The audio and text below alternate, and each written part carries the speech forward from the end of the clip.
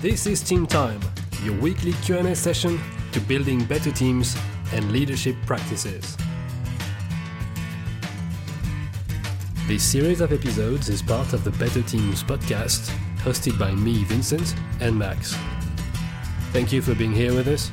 Have a good listening.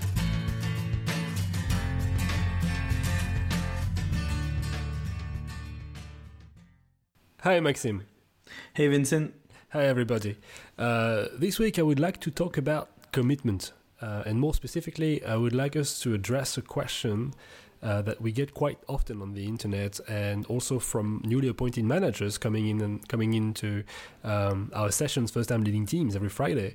And the question is how to strengthen a sense of commitment in the team. I thought maybe we could start by defining commitment. I would be interested to know what is your definition of commitment. You have been a manager for more than 10 years in various industries, leading different teams. So what did you expect from a team? Like, how did you see commitment? What is your definition of commitment? Well, I think commitment is indeed something which comes back very often. Unfortunately, we don't really look at the root cause of that. So it's always a commitment towards something, right? It's a bit like in marriage, right? You're committed to your spouse, right? And on teams, we say, oh yeah, this team is lacking commitment, but commitment towards what? And very often, this feeling that there is a lack of commitment is because the team doesn't know what to commit to, you know? The goal is not clear, you know? So there's a lack of clarity, and because there's a lack of clarity, then it's difficult to really get any kind of buy-in from the team because they don't know what they are buying into. Yeah. I think in general, it's not so much a lack of commitment. I think it's more a lack of clarity on what the team should commit to, you know? Mm-hmm. So yeah, I think that's why it's a fairly misunderstood concept. I think a lot of managers are complaining about that because in their mind the goal is clear. You know, they explained it maybe once, maybe twice, and that should be clear. You know, but it's not, and it's sometimes it's interpreted differently. If you would, you know, without going into a very big commitment towards a company vision, you know, which is something much more long term. Mm-hmm. If you take technical teams, which are typically the kind of teams we hear about in our first time leading team sessions, well, you know, they often use agile frameworks like Scrum, for instance. So essentially you commit for the next 2 weeks on something that you want to deliver as an engineering team. So to a part of a product that you want to deliver. We say, okay, is the team committed to the sprint goals? Yeah. Well, more often than not, when the sprint goals are not being met, it's also because they were not clear. Mm-hmm. So the team members, they're not always clear on what they should be focusing on, you know, what should be getting the right focus, and essentially also what is the priority of what over what. Mm-hmm. So it's always something like this, you know. Of course, they can have technical issues, there can be all kind of reasons, right? You know, I'm making kind of a generality here, but often it's difficult to commit to something you don't understand, you know. And I think, you know, so if I take again the example of a marriage, I mean, you know what you're committing to, right? That's pretty clear, I guess. So it's easier. On the contract, yes, okay. Yeah, no, but I mean, you know, it's fairly well explained, right? Mm-hmm. Of course, everybody has their own interpretation, unfortunately. Yeah. But I mean, it's fairly clear, right? So it's easier to commit to that. Okay. But when an objective is not clear, then I mean, how do you do that, you know? So if commitment is about being clear and bringing this clarity to the team, then I have to ask, what is this clarity? How do you bring clarity? Because you mentioned an example of a manager saying, okay, the goal is clear. I explain it to you. It's clear. What you have to do is clear. So when you have a manager like this, what do you do? And how do you make sure that it's actually really clear for everybody? What does it mean? You know, we talk, for instance, about concepts like diversity of thoughts, right? People understand things differently, you know, given the same information in the same language, in the same format, whatever, people will understand it differently. So I think it's very, very important that a manager asks each member of the team to also rephrase what is the objective. Okay, do we all understand what we are trying to achieve here? Mm-hmm. And define those sub-objectives, sub-goals together, you know? Mm-hmm. And I think that's really it's really key into creating a commitment, because people need to understand what they're committing to. So I think that's one of the very big things. So it's a proper cascading of this message, coming from the top management all the way to the individual contributors. Mm-hmm. Unfortunately, a message can be diluted as it goes down to the different levels. I think that's a very key element, to give that clarity, Yeah. Also, if you look at things like deadlines, for instance, deadlines have to be clear, and then you know what you're committing to. More often than not, you hear, okay, again, if you take the example of a technical team, okay, we've committed to this or that, and then something is not happening, it's not delivered. Okay, what happened, And then what you understand is that either they didn't understand what they were supposed to deliver by that time, so they made their own interpretation, or it wasn't clear at all what they were supposed to deliver altogether, Yeah. So it's, clarity is very, very important. It's a really interesting method or technique, what you said, like just asking people to rephrase, to say what they understood.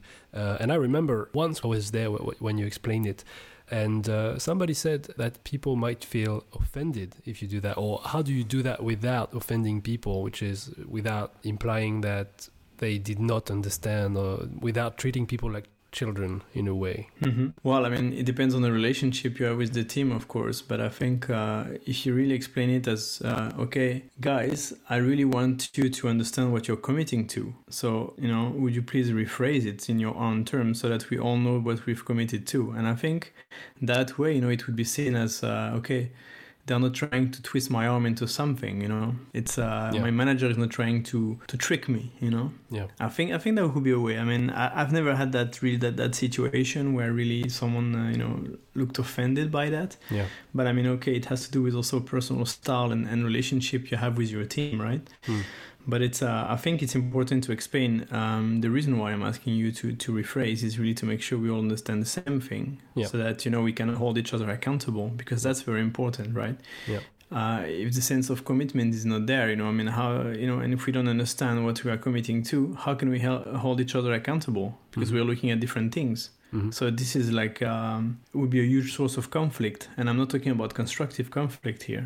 I'm talking about the destructive kind. Yeah, that is also a discussion I think we need to have around conflict and what is positive, what is negative. Coming back to commitment, so we went from commitment to clarity, and from what you previously said, from one of the things you said, you mentioned IT teams, technical teams, saying that they work in sprints, a very short time, like 2 weeks, 4 weeks of working in the product development.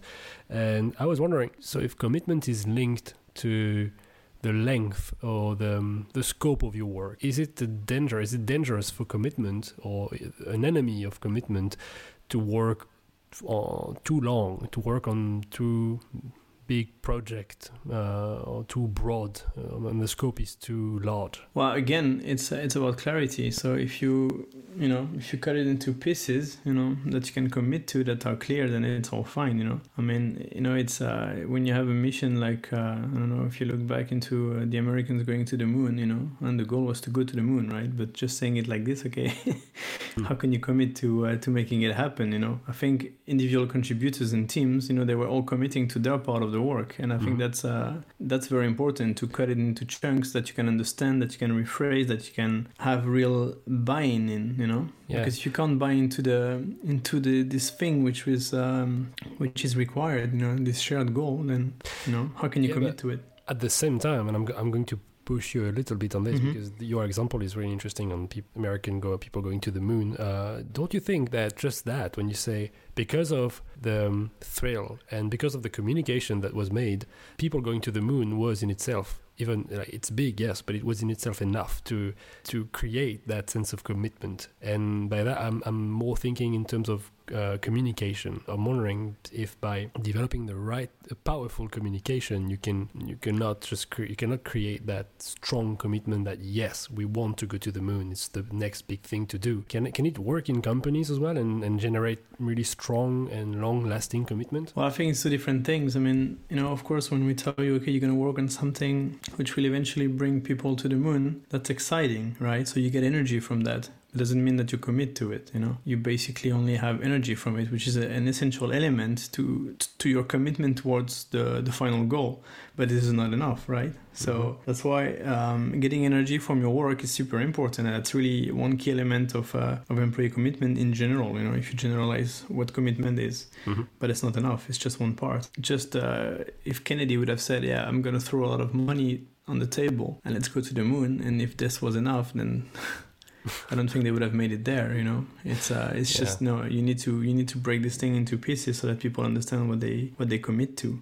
But that's really what's missing the most, you know, in companies. You know, we say, oh, how come our workforce is so disengaged, and why is this and that, and very, very often it's because people, you know, they don't see what they are contributing to, you know. It's a big thing, you know, it seems very remote, and how do we contribute to that? You know, what is my role in that? How do I fit in, you know? Where is the challenge, you know? So, you know, when we talk about the concept of flow, right, where people need to be, you know, right in the middle, but they need to be kept in this kind of flow curve, you know, between boredom and being overwhelmed, you know what I mean? So you need to find a way to really fit into that. I think things like clear company objectives, getting the right energy from work, fitting in, and having enough challenge, I think these are really key ingredients for a really committed employee. Yeah. But again, committed to what? That's why the first one is very important, the clear company objectives,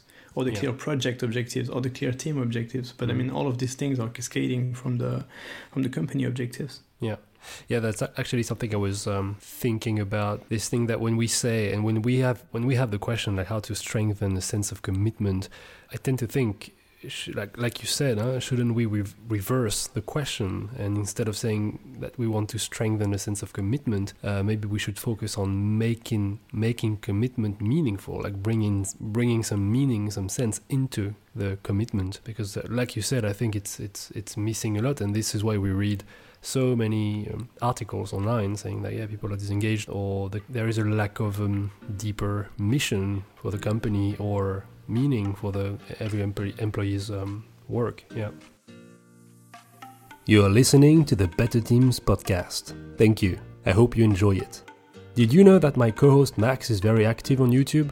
He produces weekly videos to share practical content for first-time leaders directly from his extensive experience. If you like to discuss management and leadership topics, you should definitely check it out. Go to Max Castéra on YouTube, after this episode, of course.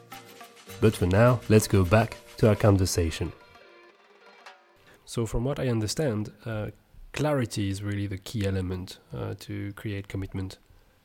Well, clarity is for sure one key element. I mean, if you're lucky enough to be in an organization which is very clear on the objectives and has been able to cut them down into, let's say, chunks, you know, on sub-goals that any team can address, that's already fantastic. I mean, so many companies are struggling. But it's not enough. It's not enough to have a clear goal and have a clear company objective. It's also very important to get the buy-in from people, you know, because it's not because you understand something very well and all of your colleagues understand it the same way that you're going to buy into it, you know. There can be many reasons why you don't want to buy into something. And for instance, it could be like, you know, the risk seems too high, you know, or it's not possible to move in the right direction because we cannot come up with a decision in that because we don't have enough information about the topic, although we know where we want to go. There's not enough information on the how, you know, how we're going to get there. So I think it's very important, and that's a topic that Patrick Lencioni, the author of The 5 Dysfunction of a Team, great said book. Very well. Yeah, it's a great book as well, yeah. In his book, you know, he's really talking about a bunch of techniques that you can use to ease the pain in that direction. And one of them is very, very interesting, is to really to teach your team about worst case scenario analysis, for instance, you know, to really help them, you know, understand that the impact of certain things is not as bad as we think. Because often you can end up in some kind of a decision lock because you don't know how to move forward. So although it's clear where you want to go, the how is blocking you. So it's difficult for you to commit to it because you just don't know how, right? Or you think there's going to be so many obstacles along the way, so you refuse to commit, and you kind of, enter in some kind of a deadlock of discussions. So really explaining, coaching your team in understanding, how to analyze worst case scenario. There are many techniques for that, and how to build up, contingency plans, so, okay, if this doesn't work out this way, then we can try this. This way, people will feel less reluctant, they will be more likely to commit and say, okay, well, we are willing to commit to that objective because we know we have different ways to attain it. You know what I mean? Yeah, I see. And so it's I think that's a very it's a very interesting technique, I think. And another one that Lencioni is talking about is the low risk exposure therapy. So here it's really a big summary, right? But it's the idea is also that the team learn how to decide fast on things which have very little impact, so that you can move on rather quickly, with incomplete information, but in the same time low impact, And I think that's very important, because if the team is not capable of doing that, then again they're gonna get stuck they're gonna get locked into an endless loop of discussion. Yeah. And eventually you will never get that buy-in, although it was very clear what you were trying to achieve. As a manager, you've communicated the information really well. Everyone understood. Still, they are not clear on the how, and they are locked in the how. And the problem is that if the team is locked in the how and they cannot commit, well, you may as well have them commit on something they don't understand, because the result will be the same. You cannot deliver.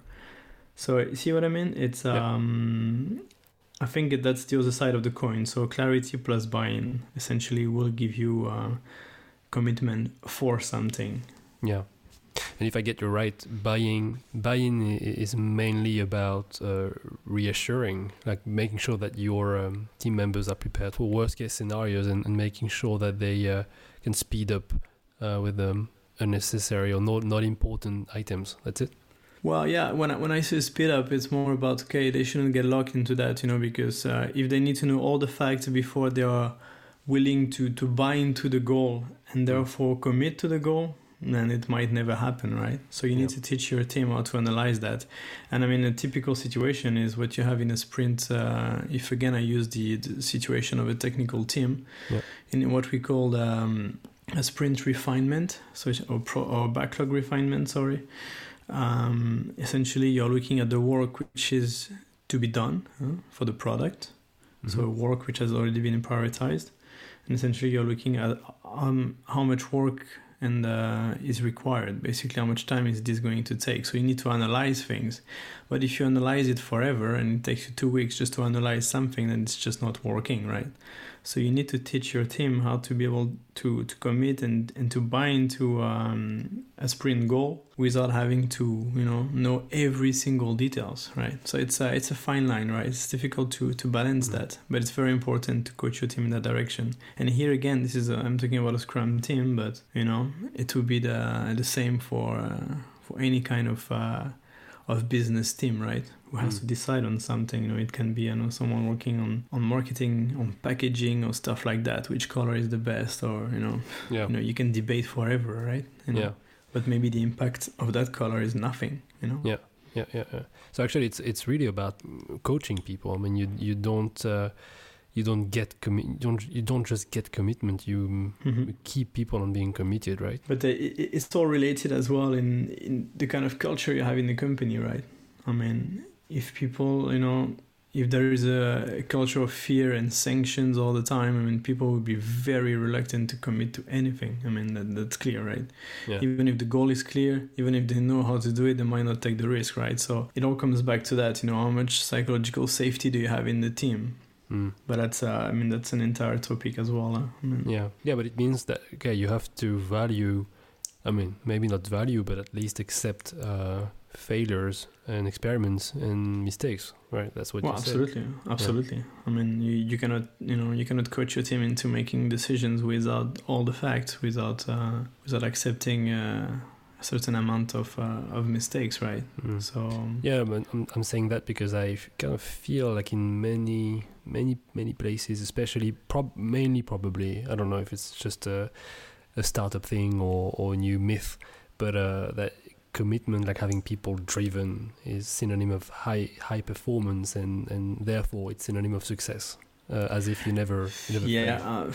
Honestly, I mean, there are a lot of companies who are going nowhere really fast, right? Yeah. So, no, but that's the thing, right? You know, that's the problem. Huh? Yeah. I mean, so I think it's very important that everyone understand where we are going, you know. And that they feel that they can really contribute, so that they really buy into that. I think that this is really missing indeed in a lot of companies, unfortunately. But it's, Is laying the foundation of commitment or maintaining commitment over time, is it different when you work remotely? I don't think so. I mean, it's more difficult maybe if you set a new objective from a distance, I mean, that's a bit complex, right? If you're just executing, it's no problem. I mean, essentially, if the clarity was there, you know, it remains there. Yeah. If you need to bring clarity on a new goal, and your team is remote, and you're yourself remote, and like in this situation, in our current situation, you're gonna have to spend even more time on making sure everyone understands the same thing. You know, that every single person in the team understands, you know, what are we trying to achieve here. And when it comes to decomposition of the work, you know, things like this, to make sure that there is the right buy-in, then it means it's going to be a lot more discussions, right? You know, to make sure that. But okay, I don't think it's especially difficult. I just think you need to be more careful. You know, you need to ask more questions. But it's especially also if there is a cultural element to it. And I'm not talking about company culture, but it's a really, you know, if you have colleagues from different continents, they might not voice their opinion the same way. You know, sometimes you need to invite people to comment, but that's again another topic, right? But otherwise they don't talk. That's it. In some culture it's the case. In some culture it's the case, and have of course great things to bring to the conversation. But you will need to invite them to that, and that's okay. That's fair. I think it's just about understanding that, and so I mean, my only hope for this difficult situation that everyone is in now is the COVID-19. Is that people will kind of take new habit of asking more questions. Because of the distance, you know, and maybe feel a bit more also in the shoe of a typical remote teams, you know, because when an entire company is located at the headquarters and there's a division or a subcontractor who's based in another country far away, it's difficult to be in their shoes, right? Not just to feel in their shoes. So I think my big hope is that, you know, that out of this situation, people will understand more how it feels not to be directly included or asking more, you know, the need to ask more questions. Yeah, no, because I'm thinking, of course, like now with the crisis with the COVID-19, a lot of managers can feel kind of afraid, maybe even more than that, because they feel like they lost track of their team members or the people they work with. So essentially they are just wondering, like, are they still committed? And it can lead, I think, to many problems or many sometimes negative behaviors. But I think what you said is interesting. If I can sum up, is if you are these days kind of afraid that your colleagues might not be committed anymore, or you are one of these colleagues, I don't know, seek for clarity, ask questions, reassess what needs to be reassessed in terms of goals and objectives, what you really want to do, increase the buy-in. I guess you need to increase it even more when you don't see people face to face. Absolutely. Absolutely. I mean, I think honestly, this is the only question a manager should ask every morning or every, you know, whenever you have your daily stand-up. If you're involved as a manager in that, is okay. Are we still clear on the goal here? I mean, this should be the only thing. And is there something blocking you to make it happen? And then so on one side you increase the buy-in, and on the other side you increase the clarity. Just to be clear for everybody, a daily stand-up is just a daily or weekly, I mean, just a regular meeting that you have with your team to make sure that it's a short time, 15 minutes maximum usually, and you ensure that your team can say what they are working on, what they still have to do, and what impediments, especially what impediments they have in front of them, so that you as a manager can help and you can remove these impediments. Well, actually, as a team, even as a team, a manager is not really mandatory in that discussion, but I think as a team, you know, how can you help your colleagues? So basically hearing what's blocking your colleagues at that moment. But I think it's also just as important to mention to your colleagues, okay, I may be blocking you today with what I'm about to do? Yeah. You know, and I think that's very important, especially for teams working on the same product, for instance, if it's a technical team. But again, I think all of this you can transpose to any type of job, you know, where multiple people are required to make something happen. So yeah, I think it's really like that. Always, as a manager, always make sure that the clarity and the buy-in is there, and you will get commitment. Okay, great. Thank you, Maxime. You're welcome. Thanks everybody for listening. If you like this podcast, please give it a good review. You can leave a comment, ask us questions regarding team building, team development, and we will address them in a next episode. You can also follow the Team Pitfalls page on LinkedIn. We publish content every day regarding team development and leadership. And again, comments are more than welcome. Please interact with us. Thank you for listening. See you in the next episode.